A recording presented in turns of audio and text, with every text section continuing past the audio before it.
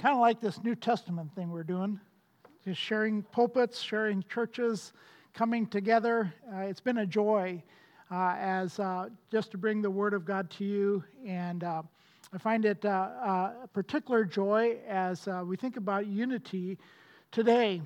Hopefully, at the end of October, me and one of my elders are going to be going to Bolivia to teach some pastors there. Just some of the principles of being a pastor, because pastors in other countries are different in how they function as pastors here. So sometimes in certain areas of the world, if you got a Bible and you can read, you're the pastor. And they do their best, and they try, and they're men of God who love the Lord, and yet they have very little training. And so we're going out with a ministry called IDEM to Bolivia to teach there. I've been a couple times, been to Romania, been to Grenada. And one of the things that I love about that is just being united with the body of Christ in worship, though I cannot understand them. To learn from them and they from me. And I will say to you that I probably learn more from them than they often do from me. And it's just a joy. There's just something significant about being united in Jesus Christ. Though we know often little about each other. Just saying, brother in Christ or sister in Christ. And so this morning I want us to look at Psalm 133, which speaks about the delight of Christian unity. But if you would, if you're into this kind of thing, I want to change the title of my sermon from the joy of Christian unity to you can cross out Christian, to the joy of gospel unity. The reason for that is that when we think of Christians often get in the way of unity. Our unity is actually not found in Christians. It's found in Christ. Christ is obviously what makes us Christian, and that's what unites us. It's not that reality that we somehow have all these things in common. So this morning I want us to look at the source of unity and then the blessings that come from gospel unity. And so if you would, I'm reading from the NIV. I memorized from the NIV, so sometimes I like the old 1984 NIV. So if you would indulge me. How good and pleasant it is when brothers live together in unity.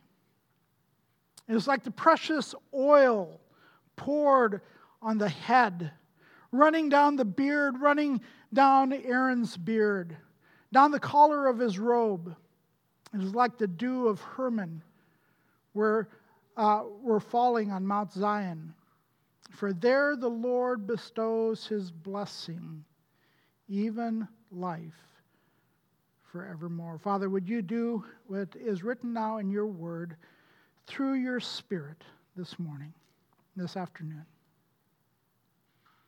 Would you unite us as only you can?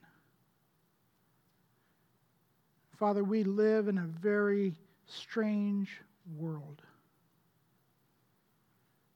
We live in a very strange world in the church these days. Would you bring us together in the purity of Christ himself, in the bond of the Spirit, and in the call of the Father? Oh Lord, in this day and age, I ask and I pray for the glory of Jesus and the gospel, and that the true church of Jesus Christ would rise and be united in the fullness of the gospel, not only for the sake of the church, but for its witness in the world as well. Pray this in Jesus' name. Amen. We live in a strange world, as I said, as I prayed, a world in which unity is actually found in diversity. The thing that we're actually united about is diversity. And when we get to the place where we're all happy to be united in diversity, our differences come out and we don't know what we're united about. And it's a very confusing place in the world. The problem really isn't in the world. They have no place for unity. The problem is when the church follows the world. And they begin to think, hey, this is a wonderful thing. Diversity is the new unity. And all of a sudden we begin to struggle with the reality of what true gospel unity looks like. Psalm 33 is a wonderful psalm. If you were to divide it up, it starts with this header, how good and pleasant it is when brothers live together in unity. And then the rest of it shows us the glory and the benefits and the joys and the excitement of what it means to be united as brothers and sisters in Christ. And that opening line begs the question, what is the source of delightful unity? Everybody seems to be striving for this thing called unity and diversity and all this kind of stuff. But where does true unity come from for the Church of Jesus Christ? Why is true Christian unity so elusive, even in the Church of Jesus Christ today?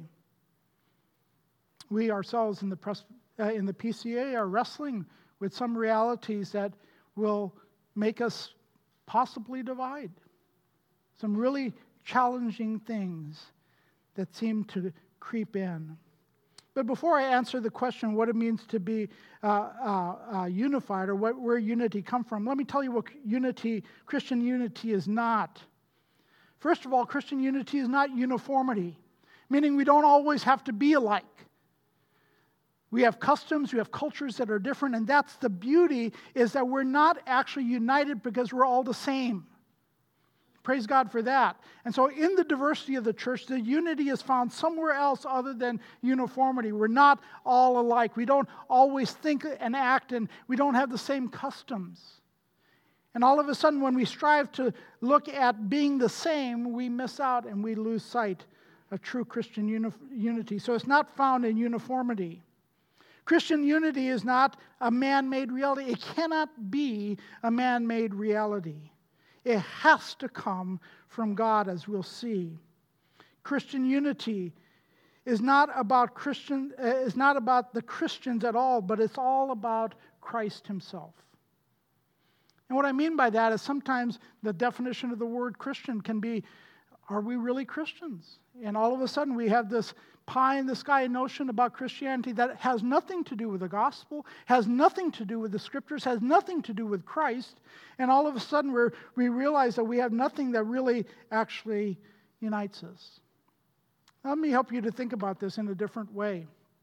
Sometimes we get the results and the means mixed up. Now, what do I mean by that? Sometimes when we strive for results that come from what God is wanting to do, we can get all messed up. Let me just talk to you about that for just a second. In John chapter 15, Jesus talks about, I am the vine, and you are the branches. And if you abide in me and I in you, you will bear much fruit. But what the church goes to is, hey, let's go to the results. Our goal in life is to bear fruit. And so we bear fruit, and what fruit looks like for you and I might be more numbers in the church pews or more offerings or whatever, and we begin to have this results-oriented mentality. We're here to bear fruit. And look, our church is bearing more fruit than their church. But that's not the goal of the Christian life, nor is it the goal of the passage. The goal of the Christian life and the goal of the passage is to abide in Christ. And the result of that is that we will naturally bear much fruit. When we think about unity and we think about diversity and we think about all these questions, we begin to think about it in the wrong way. Revelations 5 and 6 and 7, we see this wonderful coming together around the throne of God. Revelation 7:9.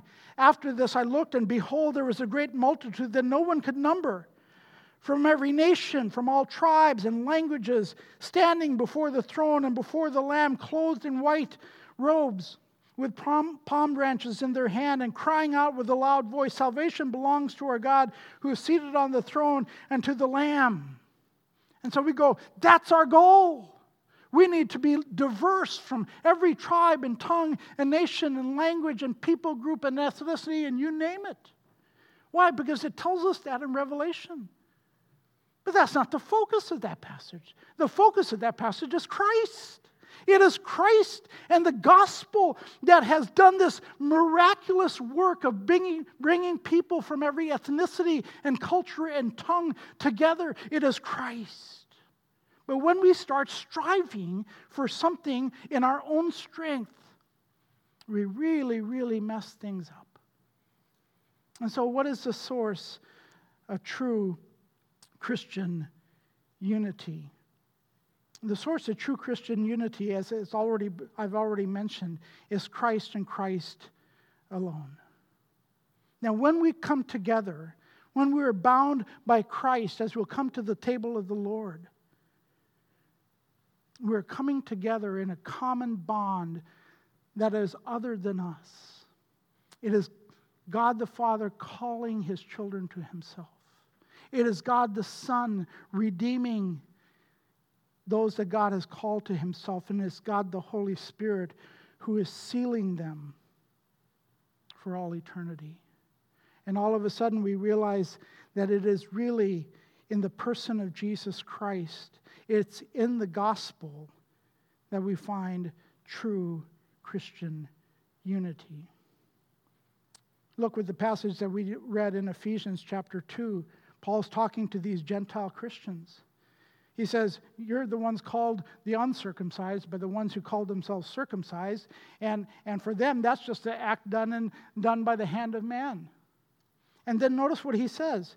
You were once separated from Christ. You were once alienated from the commonwealth of Israel. You were strangers to the covenant. You had no hope and you were without God. Verse 13. But now we're all together and we're all happy and we're singing kumbaya. No, but now in Christ. There's the focus. Now in Christ, you who were far off have been brought near. How? By the blood of Christ. Verse 14, for He Himself is our peace. Ours meaning Gentiles and Jews coming together. Who made us both one. And how did He do that? Because He broke down in His flesh the dividing wall of hostility.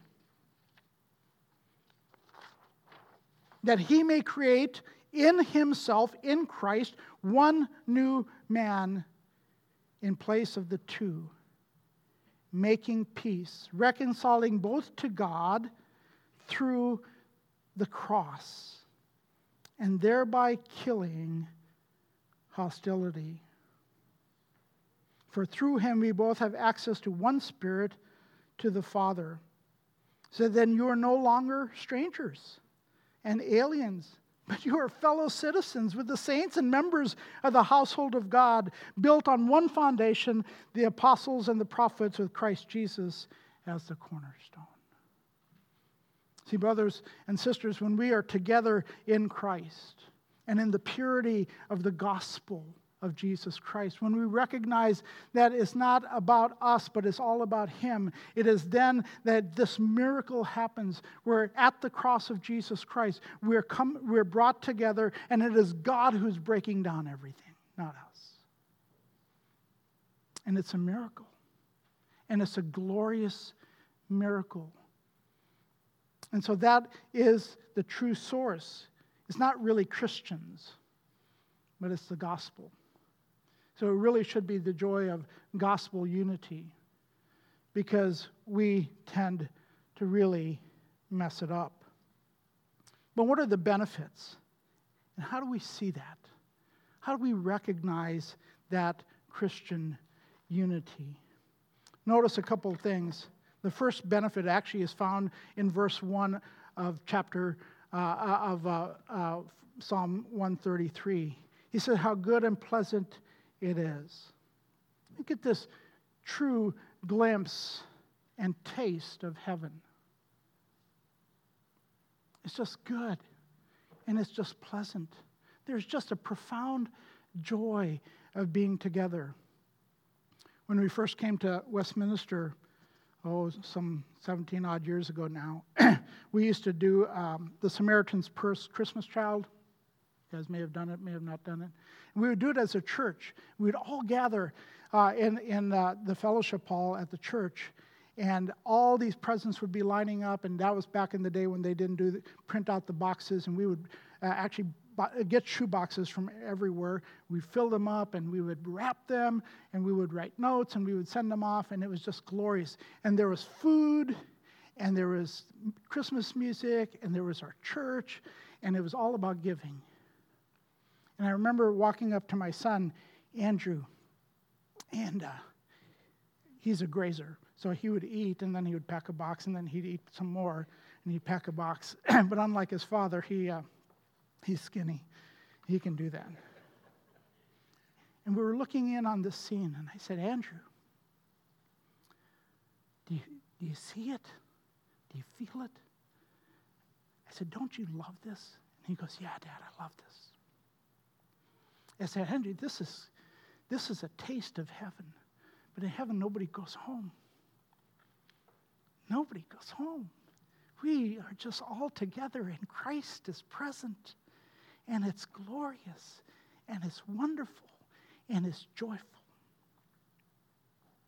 Sadly, since that day, many of those in that scene before my son and I have gone to be with the Lord, to that permanent Christmas morning that never fades. But for those of us who still remain, we need to delight and be overjoyed when we recognize and see the unity that is in Christ Jesus. It's something to be celebrated. Sometimes it's hard, but it's always to be celebrated. Notice the second blessing, verse 2. It is like the precious oil on the head running down the beard, on the beard of Aaron, running down the collar of his robe. And here's this glorious anointing of God. Now, it's important to recognize what anointing was. Anointing in the Old Testament happened with priests. Here's Aaron's anointing, and kings, and often prophets. And they were to be set apart. It was something to make them strangely different from everybody else. And the anointing always came from God to set something apart. And here it's the unity of God's people. And he's referring back to this picture of Aaron's anointing, the brother of Moses. And he says, here's the anointing. And I want you to notice a couple things about this ordination of Aaron's brother Moses, because it speaks to the anointing and the blessing that comes from God. First of all, it's directional. Why is that important? Because the blessing is always bestowed on us by God. It never comes from us. It's actually always from God coming down to us. And then I want you to notice the abundance. Notice the lavish nature of God's blessing and anointing where there's true gospel fellowship. He says it comes down the head and down the beard, and then it says down the collar of his robe. And most commentators would say it's not this collar he's talking about. Aaron had a robe, and it's probably this collar down here of his robe. Meaning to say, this was an abundance of blessing. As oil was poured down on his head, some of you will get this, others of you will scratch your head, especially you little children. But some of you older ones, just for your joy's sake, remember the old commercial for Brill cream? It's a little red jar of Brill cream. Some of you got it. My dad used to use a little dab will do you. No. Not where it comes to God's blessing of unity. A little dab won't do you. God says, no, I'm going to pour out. And I'm going to anoint. And it's going to be in abundance. And it's going to flow down you. And there is going to be no doubt of my blessing upon you by anointing you and setting you apart to be my people. And everybody will notice. Because in Christ Jesus, you are my people. So that's this lavish anointing. But notice there's also a second thing. Verse 3, there's refreshment. It is like the dew of Hermon, which falls on Mount Zion. Man-made unity is striving for the impossible. And therefore, it's this constant, tiresome reality of trying to do one thing after another, to juggle all the rules so that we can all be happy together. But the anointing of the gospel, which brings unity, brings a refreshment with it. And notice this is a desert climate here in Israel.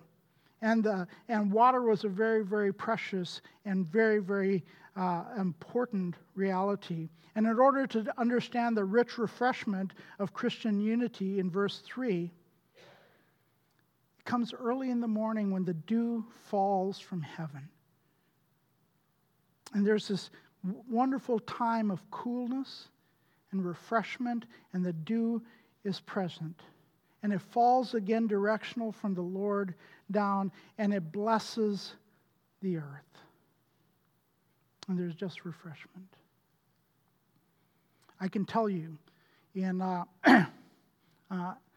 17 odd years of ministry, one of the most refreshing times of Christian unity came through one of the most conflicted times in our church. Over the course of a number of years, there was just simply, at different times, tension and divides that began to grow in rifts. And it happened between the session and a group in the church. And finally, it just got to a breaking point, and it was horrible. And it was painful, and it was horrible to try to come together and pretend. And so we went and we asked for peacemakers to come in. And we had a conciliation, the session, the group, and us. And there were people who didn't participate because they thought they had not done anything wrong. And yet I can remember, I wrestled. I was walking around our church. And I can tell you the exact spot in my church where I was when God changed my heart and said, you need to go. You need to swallow your pride, and you need to go. And because I was bucking it. And all of a sudden we came together, and it was 3 days. 3 days of conciliation from morning till late afternoon. We heard each other's stories, and for the first time, we listened to each other's stories. And in those stories, we began to recognize pain. Pain that was not intentional, but it was there. And it was there because of things that we had done, and pain for us that they had done. And we began to hear, and we began to write confessions, and we were taught how to write a biblical confession. And it was intense. And we came together and we reconciled, and we began to be restored together as a fellowship. And I can tell you, top 3 things in my ministry was that conciliation. I walked out of there with refreshment like I've never, ever, ever, ever felt before. Why? Because it was hard work. And the gospel brought us together. And we listened to each other's heart. And we sought forgiveness. And we offered forgiveness. And we wept. And it was one of the most refreshing things I've ever experienced. But the inverse was true when we weren't doing that. And there's times when unity isn't just natural. It's something that sometimes we have to strive for. We have to die to self, and we have to live for Christ.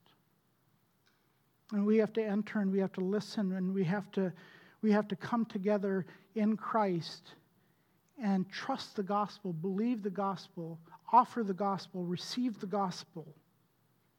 And all of a sudden what comes out of there is this joyful refreshment. And then I want you to notice the last thing about biblical or gospel unity. There is a blessing of life everlasting. What does that mean? Notice what he says. For there, in gospel unity, there the Lord has commanded. He has commanded his blessing, life forevermore. I often wonder why so many people walk away from the church, and so many people in the world never actually adhere or listen to the gospel. And it might actually be not simply always because of differences that they may have, but sometimes it might be because they don't see it in the church. They actually don't see the gospel lived out in this biblical gospel unity around the doctrines that are so rich and deep. And the unity of the body of Christ brings a blessing to the body, but then it brings a demonstration of the power of the gospel to the world around. John 17, in his high priestly prayer, Jesus talks about unity, doesn't he? And he says this in verse 20, and he says, I do not ask for these alone, speaking of the disciples, but for also those who will believe in me through their words, that they may be one. So what does unity look like? They may be one, and this is almost impossible. It is for us as believers. They may be one, just as you, Father, are in me, and I in you, that they may also be in us. That's the goal of unity, that they may also be in us. Why? So that the world might believe that you have sent me. That is the witness of Christian unity, when the gospel is so profoundly central to our unity, which brings a profound diversity because we're centered on Christ and we rejoice with brothers and sisters and see their joyful differences, that the world might know, that the world would look in awe and say, the gospel really works. It is powerful and it is incredible. And then Jesus goes on, and the glory that you have given me, I have given them. Where there's gospel unity, there is God's glory present. That they may be one, even as we are one. I and them, you and me, that they may be perfectly one.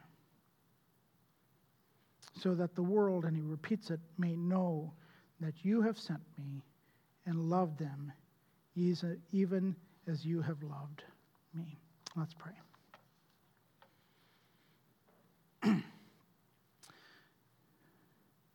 Father, each church has challenges and trials and difficulties. We know that there's no perfect church because all are made of sinners. And it is only in Christ and Christ alone